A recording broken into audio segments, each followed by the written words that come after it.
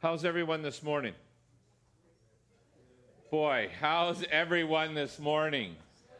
Good, yeah, right? We had some sunshine this morning, kind of an early Sunday tease, all right? So, in case you don't know, we are in Daniel chapter 9. Daniel chapter 9, Carl read it for us this morning.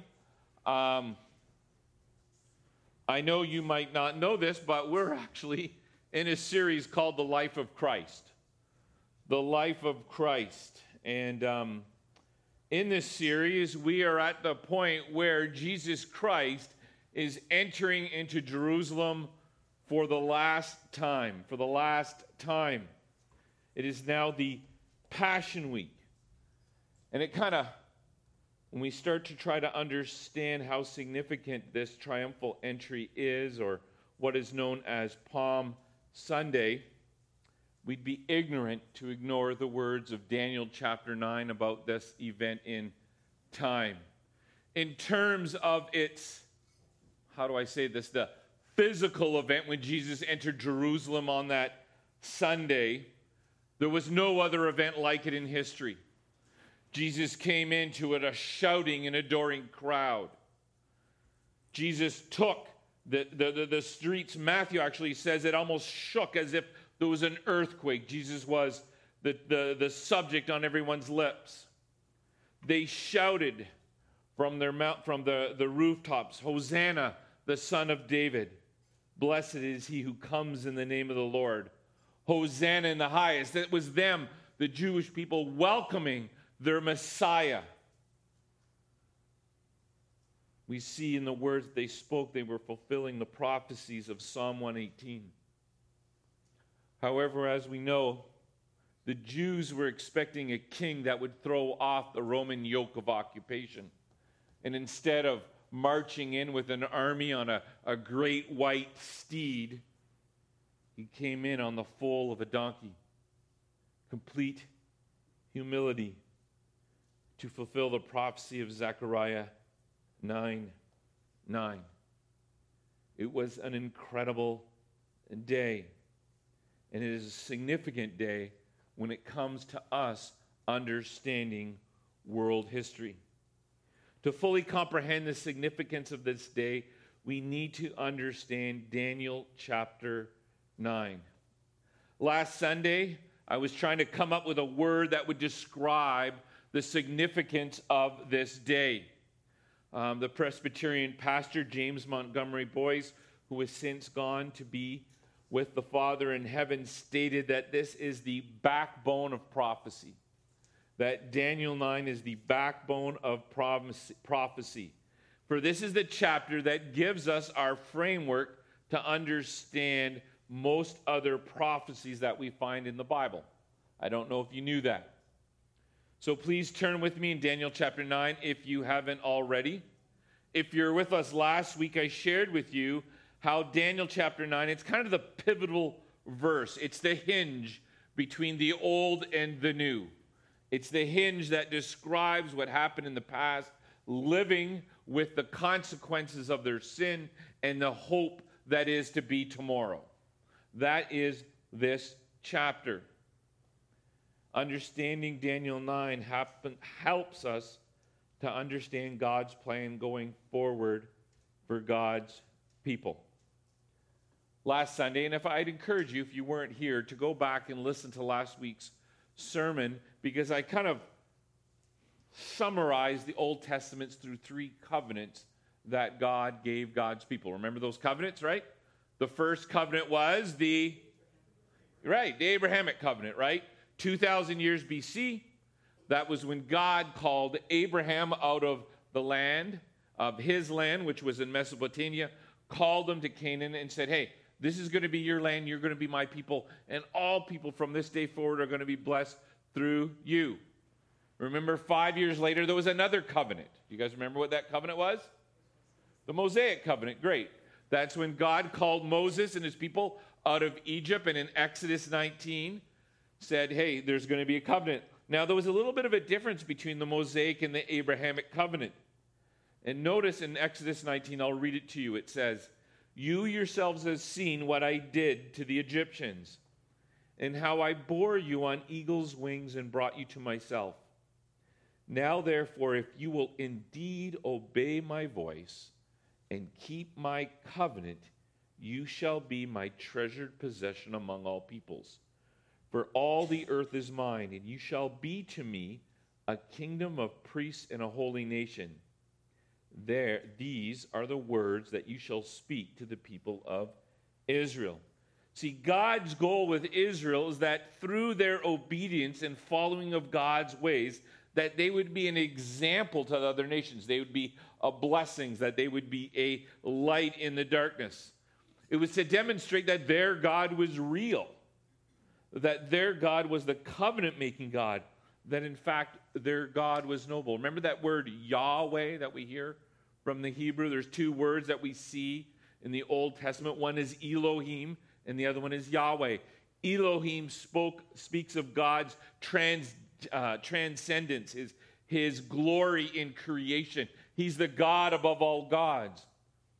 But there's this word Yahweh that God also uses, which is the covenant-keeping God, the personal God, the God that you can know. And if you think about this for any length of time, what would have been like to live in a foreign nation where you did not know about God? You would know that there is a God, right? Natural creation speaks out, declares that there is a God, but you do not know him. You don't know how to please him. Remember, even Paul talks about that. We know when we transgress God. Even if you've never heard of God, you know when you've sinned. You know when you've broken the law that is written on any man's hearts. And just think how horrible that would have been for those people to not know how to make amends. Right? It would have been a horrible, torturous life. You're fixated on creating these idols out of rocks and wood, and then you're trying to please them. You're trying to say, hey, I'm sorry, because you know that you have offended this great and glorious God that you see throughout all creation, that makes the rain fall and the sun come up. What a horrible plight that is.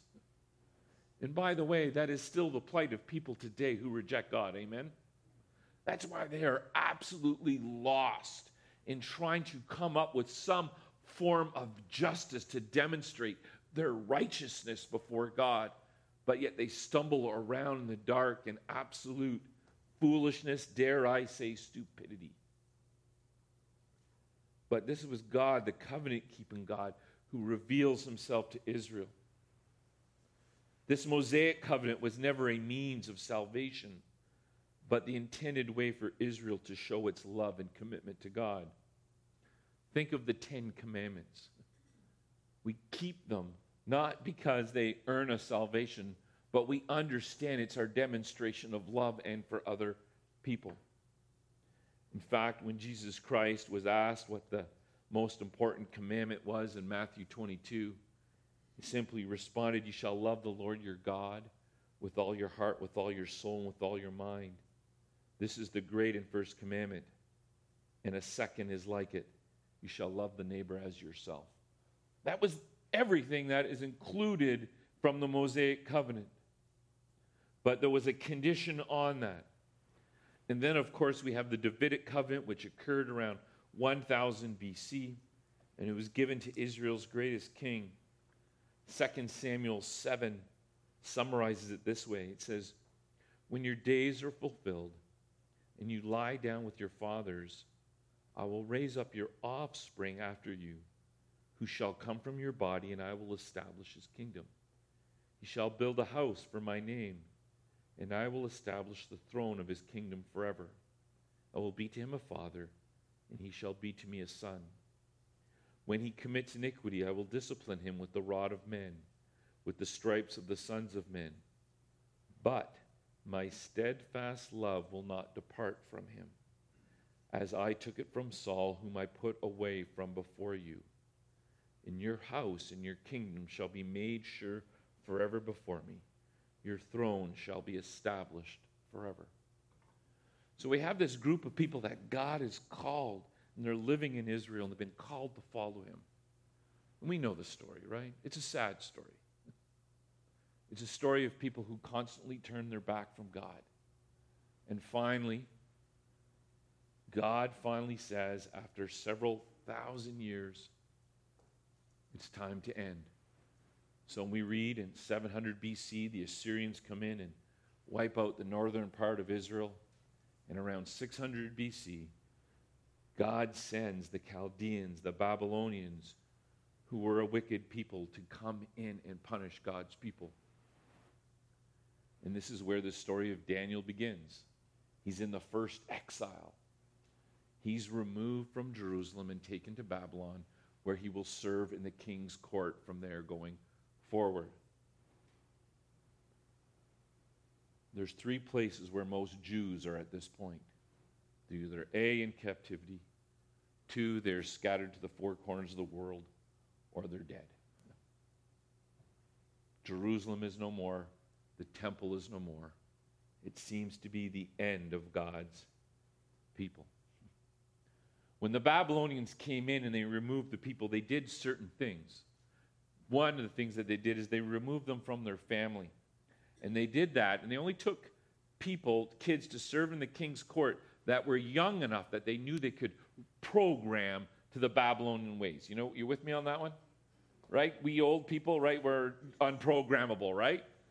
But those younger ones, I know some of you guys are saying, hey, I'm still programmable at 72. God be praised.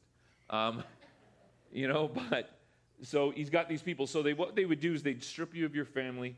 They'd strip you of your name. They'd even give you a whole new name to identify you. You'd have to speak their language. You no longer spoke your language. You were no longer able to practice your customs, your religion, or your heritage. But Daniel's got something that no one else has. He's got this faith, and he's got this faith in God. So the question that always comes up is, why is Daniel in exile with Israel? And Jeremiah 29:19 sums it up so perfectly. It's because you did not pay attention to my words, says God, that I persistently sent you by my servants, the prophets, but you would not listen. Over and over and over, God sent his personal representatives to his people. Please listen. Please listen. Please come back to the ways of the Lord. Simply put, Israel did not abide by the Mosaic covenant.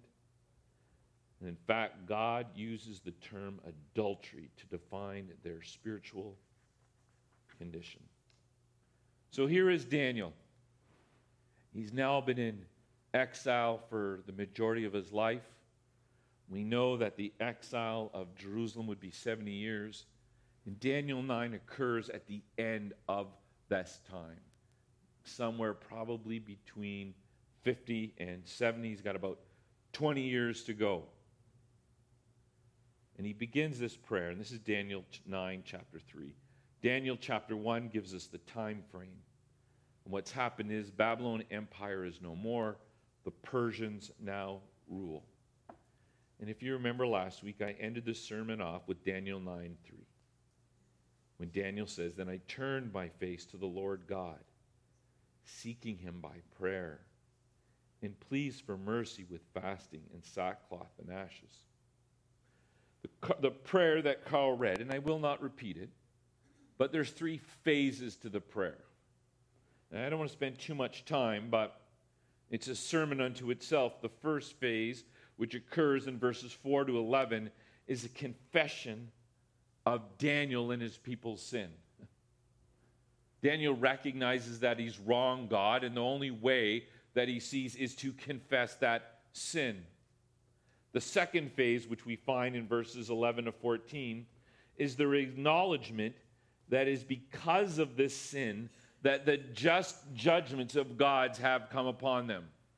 What that means is we're not in exile because of some wrong God did. We're not in exile because God didn't understand. We're not in exile because God was too cruel or too harsh. No, he's declaring that God had every right, and in his perfect justice had every right to exile us, to destroy our city, and to destroy our temple. It's interesting. I remember, I don't know, it must have been at least 10 years ago. And you guys know who John Piper is? He's a pretty well-known Christian guy, and he was speaking. I was living in Chicago at the time, and I went to hear him speak at this university. And this woman started arguing with John Piper on theology, and the point that she was trying to argue is she couldn't believe a just God could send just people to hell. She really believed in her heart that there was people in hell by accident, without fully knowing that that was God's perfect justice, that there's no one in hell, the Bible teaches, that is there by accident. They're there because they have refused God, not just once, but even when we read in how he reads out to his people, but over and over and over again. It's usually not just a one-time rejection. It's usually a lifetime of rejection of God's word and God's truth, that someone goes to hell. So she was here arguing without understanding that God is perfect. Because God is perfect, his justice is perfect. And this is what Daniel's acknowledging. And then finally, the third phase of his prayer, which is in verse 15 and 19, Daniel simply pleads for God's mercy. He knows our sin deserves death, punishment. Punishment rightly has been applied. How do I get out of it? There's only one way, people. And it's a simple plead for God's mercy. In this prayer, there's an acknowledgement of sin. There's an understanding that sin brings God's righteous judgment. And the third truth is there is no righteousness that you or I or Israel or Daniel can claim. That the only thing man can do is plead for God's mercy. What's interesting about this prayer is Daniel counts himself amongst his people, even though he was not the one who killed the prophets. He was not the one who denied their words. But he knows as part of God's people, he's a part of the human condition and understands that no one can plead innocence. Notice he simply says in verse 4, I prayed to the Lord my God, made confession, saying, O Lord, the great and awesome God who keeps his covenant and steadfast love with those who love him and keep his commandments. Simply admits in verse 5, we have sinned and done wrong. We've acted wickedly and rebelled. Verse 6 says, we have not listened to the servants, your prophets. And verse 7 he says, to you, O Lord, we have open shame. Verse 8, to us, O Lord, belongs open shame again. Verse 9, we've rebelled. Verse 10, we've not obeyed. We've turned away. We've not obeyed your voice. And then finally, if you look at verse 16, he says, O Lord, according to your righteous acts, let your anger and your wrath turn away from your city, Jerusalem, your holy hill, because of our sins and for the iniquities of our fathers. Jerusalem and your people have become a byword among all who are around us. Do you understand the significance? Israel was created to be the nation that reflected God's glory to the world. And now they were the joke. They were the butt end of the joke to the world. What does that say about God, their lives? Verse 17, now therefore, O our God, listen to the prayer of your servant and to his pleas for mercy, and for your own sake, O Lord, make your face to shine upon your sanctuary, which is desolate. O my God, incline your ear and hear. Open your eyes and see our desolations, in the city that is called by your name. For we do not present our pleas before you because of our righteousness, but because of your great mercy. O Lord, hear. O Lord, forgive. O Lord, pay attention and act. Delay not for your own sake. O my God, because your city and your people are called by your name. Is that not the prayer of all prayers? Is that true today just as it was 2,600 years ago? There's no blame shifting. There's no excuses. There's no, we don't deserve this.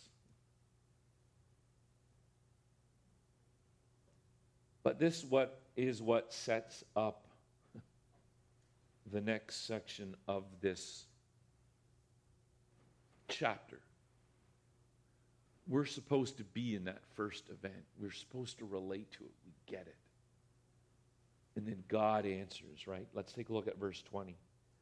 God responds to Daniel through an angel. It says, while I was speaking and praying, confessing my sin and the sin of my people Israel, and presenting my plea before the Lord my God, for the holy hill of my God, while I was speaking in prayer, the man Gabriel, whom I had seen in the vision at the first, came to me in swift flight at the time of evening sacrifice. He made me understand, speaking with me and saying, "O Daniel, I have now come out to give you insight and understanding. At the beginning of your pleas for mercy, a word went out, and I have come to tell it to you. For you are greatly loved." You guys remember Ephesians 2? When God calls us, what's the reason why God calls us to him? Because of his great love for us. That if you are the redeemed, the covenant people of God, I'm not talking Jewish, I'm talking spiritual, you are loved. You are loved, and you hear this plea. And now we get into the prophecy. Are you guys kind of with me, the flow of how important this chapter is? This chapter reflects all of humanity, from the past to the present to today. There's no place for us to go but to plead to God. And so he gives us this prophecy, which I'm going to unpack for you, and I pray you'll just see the power in it and just how amazing it is and how everything that the people were waiting for, we see beginning in the triumphal entry of the Passion Week, which brings about the sacrifice that is offered for our sin. All right, let's take a look at verse 24. The angel tells him 70 weeks are decreed about your people in your holy city to finish the transgression, to put an end to sin, and to atone for iniquity, to bring in everlasting righteousness, to seal both vision and prophet, and to anoint a most holy place. This is the prophecy that is talking about the rest of our existence here on earth. And I know it doesn't seem like that when we read it, but this is what I want to do today. I want to unpack it so you can see this truth.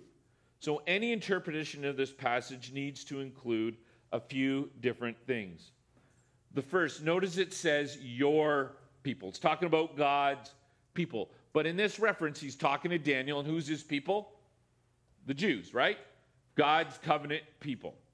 Your holy city, Jerusalem, and there's a time to finish the transgression, the punishment that was given to them. And then he goes beyond it, and he says, any interpretation of this passage, we need to understand that there is going to be an end to sin. There's going to be an atonement for wickedness that is made, which we will finally undersee is the cross. There will be an everlasting righteousness be brought in, which is the eternal state. The vision and prophecy are to be sealed up. That means God is no longer going to be needing to speak to us. We're not going to need any more prophetic words because we're going to know all truth. and that most holy place will be finally anointed. So if you think about this, an end to transgression, there will be an end to sin, atonement will be made, everlasting righteousness and God's peace forever will reign. You're Daniel, you're hearing this prophecy, right? This is great news. This is the greatest news. I've been praying. What's the most obvious question he's going to ask? Exactly.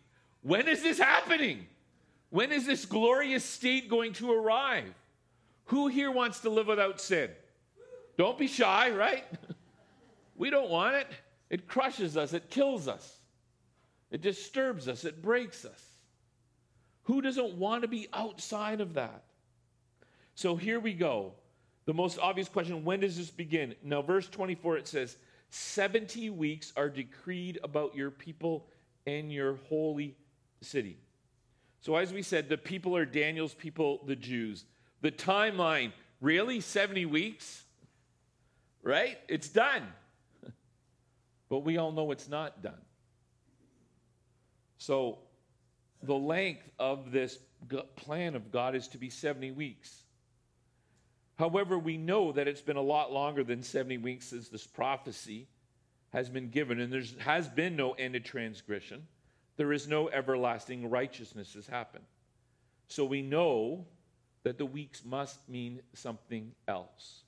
Is anybody using an NIV here? Anybody? What's the word? What's the word that it uses there? Shout it out. 70 what? It says the word 77s, okay? And this is a term, and sometimes when we translate from the Hebrew, there's certain terms that are used. But the Hebrew term actually means a group of 7. What's the most natural occurring group of 7 in our world today? A week, right? So we just kind of translated that. But what he's saying is there's going to be 7 units of 7 that are going to occur. You with me on this? Okay. I grew up with all this kind of prophecy talk, and remember the charts and the timelines? You guys got them in your bulletins? I swear I'd never do that, but I did. All right? But I'm hoping to help you understand this. I'm going to tell you why. Because the prophecy we're going to see on this date is going to last. It's going to land on the exact day that Jesus enters Jerusalem. Okay?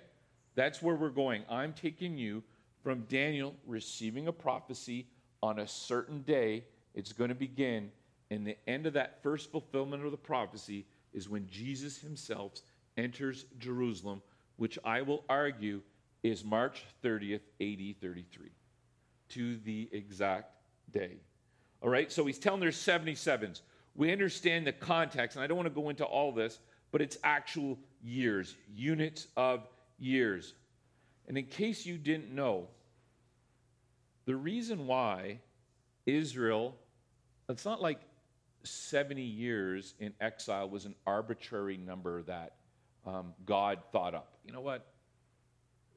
They weren't so bad that we're going to make it 90, but they weren't so good we're going to make it 50. Let's just cut it in between and settle on 70. There was actually a command that God's people were given that every 7 years they were supposed to make the land rest. It was a sabbatical year. And 70 of those had passed since Moses was given that command. And Israel never kept that sabbatical. So the text in 2 Chronicles tells us that every year that they were in captivity was for every sabbatical year that they were away. And guess what? That was to allow the land to rest. What now? 70 years it took to come back. So they're thinking in terms of years. So 70 is because, so each year of captivity is equal to one 7-year cycle. So what he's talking about, when it says 70 weeks, he's actually talking about there's 490 years left. All right? That's what it's saying. So Gabriel divides these 490 years into 3 periods. Let's take a look at verse 25. It says, from the going out of the word to restore and build Jerusalem, to the coming of an anointed one, a prince, there shall be 7 weeks. Then for 62 weeks it shall be built again with squares and moat, but in troubled times. All right, the vernacular is kind of awkward.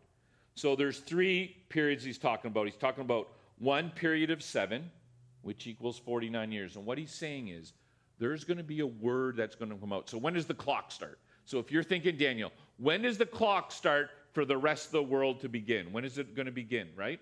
The clock starts when Jerusalem is restored. And he gives the conditions when we know Jerusalem is going to be restored. 2 things are going to happen. One, notice in verse 25, it says, out of the word of Jerusalem, build Jerusalem to the coming of anointed one that shall be built as squares and a moat. What does that mean? Squares is a plaza, and the moat would be the defensive wall that goes around Jerusalem. So what he's basically saying, I'm going to break all the lingo down to you, for you. He says there's going to come a time, there's going to be a leader who's going to say, rebuild Jerusalem. Jerusalem needs to be rebuilt to a certain point. And that, you know when a city is? It's when it has commerce. And that plaza, that square, represents economic prosperity. That means there's trade going forth. And the second thing a city needs is a wall to protect themselves. You with me on that one? So he's essentially saying when that happens, that moment in time, 433 years, anointed one, a prince shall appear. So this is the first stage of prophecy that people need to figure out. When does Jerusalem get to that point where it's fully restored? Well, history actually tells us. We know that the beginning happens, if you know the books of Ezra and Nehemiah, it tells us many stories of exiled Jews returning to Jerusalem. Okay, you with me on this? I'm trying to break this down and make it as simple as I can so you don't have to stress out about it for 50 years like I did in my head, okay? When I first heard this stuff. It's actually quite simple. So he says there's going to be a king who's going to make a command to restore Jerusalem. And that word restore means Jerusalem is not settled.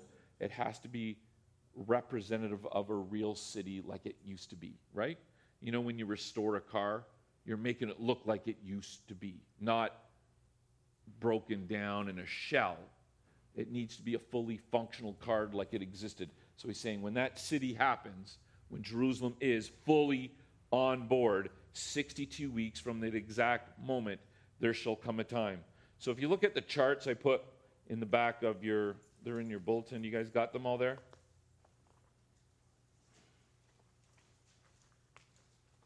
Apparently I forgot mine. So, there we go. So if you notice on March 5th, 444 BC, which happens in Nehemiah chapter 2, Artaxerxes says a decree. And he says, guess what? I want you to return and restore Jerusalem. Jews go back, they start restoring Jerusalem. It takes them 49 years, actually, to get to that point of finally restoring Jerusalem. So the clock is ticking, and there's these full 69 weeks. And that last week, guess what it ends on? The day Jesus Christ enters into Jerusalem. So if you're sitting there saying, BK, are you just telling me this because you got a bunch of made-up numbers and it looks really cool? Yeah, it's true. It's true. No. It's kind of funny. I've actually read books all the last couple of weeks that actually do the math on this. And it's kind of funny. We think in terms of years of 365 days, but in the ancient world, a prophetic year was known as 360 days. So it's kind of interesting. People would do the days. Hey, we're off by 25 years or 25 days or something like that. And then you'd go back after taking away all those days, 160. It landed on that exact day. So we actually know through history that Artaxerxes gave the command in Nisan, which is the month that they used, which is our March, April 444 BC. From that day, 49 years happened. Jerusalem was a full city. And 434 years, we had the triumphal entry on March 30th 33 AD. I'm not telling you this to tell you that I'm really good with math, which I'm not, or that figuring out these numbers is really cool. Do you guys get how mind-blowing it is that it happens on the exact day? So when we go back to a couple of sermons that I was teaching you about why Jesus healed Lazarus, rose him from the dead on that very specific day to bring the crowd, and then after that he returns to Galilee and he brings all the people. This is supposed to be the biggest day in Jewish history. This was to be the day that the Messiah shows up for them and restores everything. You with me on this? Like, this is supposed to be the day of all days. But they kill him 4 days later. It's horrible. Look at verse 26. And after the 62 weeks, an anointed one shall be cut off and shall have nothing.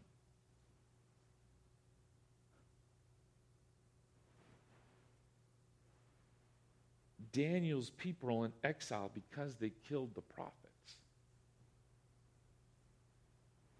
The Messiah comes 489 years later, the ultimate Messiah, and what do?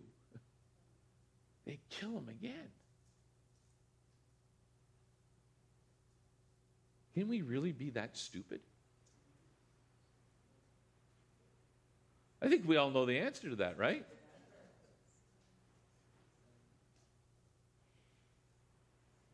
And Jesus, at the 62nd week, dies on a cross. Then the text continues, and the people of the prince who is to come. Now this prince they're making reference to a second time is not Jesus. He's the anointed one. This is a prince. The people of the prince who is to come shall destroy the city and the sanctuary. We know through history that this is in 70 AD. Its end shall come with the flood, and to the end there will be a war. Desolations are decreed. Let's take a look at verse 27. Now, if you understand your math, there's 1 week missing in here. When does that week occur?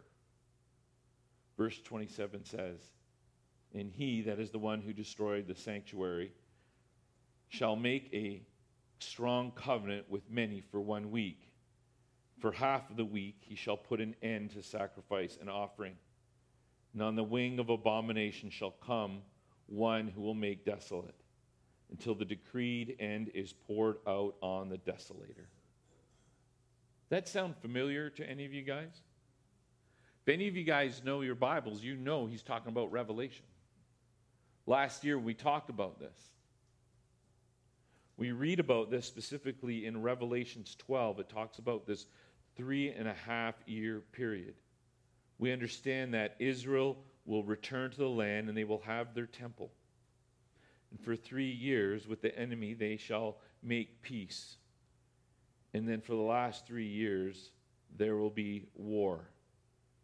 And this all occurs in that final week. And as we all know, we teach a millennial kingdom, which means at the end of that week, that's when time finally comes to an end. Jesus Christ returns and his eternal kingdom is set up. So the biggest question is, what happens in the meantime? Why is there a break between the 469th year and the 470th year? If you've been paying attention to the last couple of sermons, you see Jesus getting more and more hostile towards the Jews, right? Remember just all his teachings? Even the last one, Zacchaeus, the last time he eats with this tax collector, and he says, he's going to be a son of Abraham. And previous to that, the Jews were all believing that salvation was going to come because they were the seed of Abraham. But Jesus is teaching that it is by faith a transformed heart that you become a seed of Abraham. Now, I know a lot of people, I'm going to talk to you, and you guys might disagree with this, and that's all felt well and good. But I believe that when Jesus Christ is killed, a new timeline evolves, which is the time of the Gentile. And that is where the gospel is preached to the Gentiles. Romans 11 talks about that we are now grafted on to the promises of Jesus. And we see this continually, even in Acts 17, when Paul is preaching to the Gentiles, he's saying there's a different accountability now because God is now revealing himself to you. And this is where a time where the church grows. It encompasses peoples of every walks of life, all races, and all nations. Then it says, after the members of the church are fully gathered, the prophecy will begin to unfold for that one final week, which will mean acute suffering and persecution for the Jewish nation. So when we talk about this view that the last week of Daniel would coincide with a 7-year period of great tribulation mentioned elsewhere. So none of this is all perfectly seen in Daniel chapter 9, but if you look at Daniel chapter 11 and chapter 12, you will see that this coincides with the end of the age. All right. So what does this mean for us? The same hope that Daniel was given is the same hope he gives to us. Amen? That there is going to come a time where there is going to be transgressions have been paid for. There is going to come a time when there's going to be no more sin. There's going to come a time where there'll be no more pain. And it explains to us why Jesus is making this very specific day a very big deal. Because not only is it a culmination of him entering into the city to be our ultimate sacrifice, it's actually the culmination of the Jewish people rejection of their Messiah. So the reason I wanted to take the time is I want you to be so amazed by the historical accuracy of this prophecy that happened 500 years before Jesus even walked into Jerusalem. So the events that we read in our Gospels are very significant events that mean something. It means something that Jesus went back to Galilee and preached what he did and healed the people that he did. There's a purposeful disdain for the Jewish religious elite.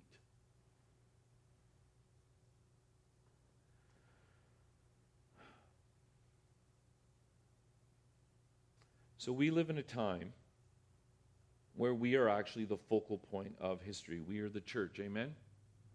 We are God's gathered people. We're from different races, different peoples, different nations, all represented here. This wasn't always the way. But God has a purpose which will be eventually to demonstrate his great glory for the world, that no one will ever be able to ignore who Jesus Christ is again. Is that clear? Because I'm going back to Jesus next week. But I wanted you to understand, I know this might seem, I don't know. I'm amazed by this. I'm amazed by the dating. I'm amazed. So if you have any questions, please email them to me. I got all the readings that I could talk about this all day and bore you to death. But I don't want to do it here. So on that day after Daniel's prophecy in that week, Jesus institutes something for us, right? And if you guys are familiar in Matthew 26 on that Last Supper, they still don't really understand what's really going to happen. But he has this supper and he breaks bread and he has this drink, the wine with them. And he's telling them that these truths that we've been taught today that we hold to is significant because we believe he's coming again, right? He's coming not only to make right on what he spoke about in the Gospels, but what was also spoken in Daniel 500 years before that. that the prophecies that God gave, God's people are still going to exist. And that's why we come together, because we celebrate, we believe. Because if it wasn't true, how depressing is that we would be here together? You know that? If you don't believe this and this isn't true, we're the most depressing people in the world. Paul even talks about pity us. But we have a hope. We have a hope that God is going to make creation right again. And he started by the fulfillment of the first part of the prophecy of his sending his son, Jesus Christ, to die on the cross for us. So I'm just going to ask the worship leaders to come on up. So what we're going to do is we're going to partake of the elements this morning. If you can come down the middle aisles and kind of roll out, seems to be the best way. Now, remember, this is only for you if you have a hope in Jesus Christ. If you have no hope and you're one of the depressing people who don't care and are just coming because it's a religious thing, this isn't for you. But this is for us. We believe in what Daniel, the prophecy that Daniel was given. We believe in that first part of that prophecy. And we believe in that second part of the prophecy where all sin is going to end. Amen? There'll be an end to transgressions, that everything is paid. You know why? Because God heard our cries for mercy. Amen? There is no righteous that we can offer of our own. We can only depend on God's great love that he has for us. Not because we were any great people, but that his love is incredible. And it's awesome. And it's great. That is why we come to this morning to celebrate what he's going to do in the coming of his word. Let me just pray. Dear Lord, Heavenly Father, I know sometimes we tend to, listen, I know I have skipped over some of the prophecy, not thinking or understanding the significance, but just even over the last couple of weeks, I'm just amazed at your incredible timelines, that there is no accidents with you. And Father, none of our lives are accidents. Things were meant to happen in such a way so that we would come to know and understand you as the Lord God that you are, that we were to understand your great love offered to us, that we are to understand that our only recourse from our sin is to plead for mercy. And you heard us. You heard us and you called us to you, and we have become sons and daughters of you. We are no longer called sinners in the words of Scripture. We are called saints. We're called redeemed ones. We're called the elect. We're part of your covenant promises. And Father, in your wisdom, you asked us to, commanded us, in fact, to institute this table where we come around. And it communicates that we're holding to all these promises. The ultimate promise of redemption, where we get to live with one another without sin. We get to live with one another without shame. And we get to give you pure worship. So, Father, we confess our sins this day. Forgive us, Father, for ignoring your word, for disobeying your word. Father, forgive us for our sin. We make no excuses. It's not because how we grew up or what we were taught or whatever we happened to use that day. I'm only human. Forgive us, oh Father. Father, we rightly admit this morning that we deserve your just penalty.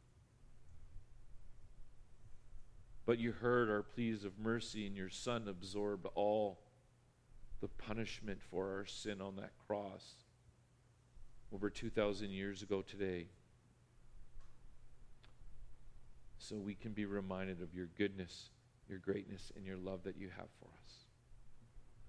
So, Father, I pray if this is someone's first time where they're finally understanding this truth, pray that they will do indeed come and partake of this meal, because they are holding to the promises that you first gave Daniel and that you continue to give to God's people. In your name we pray. Amen.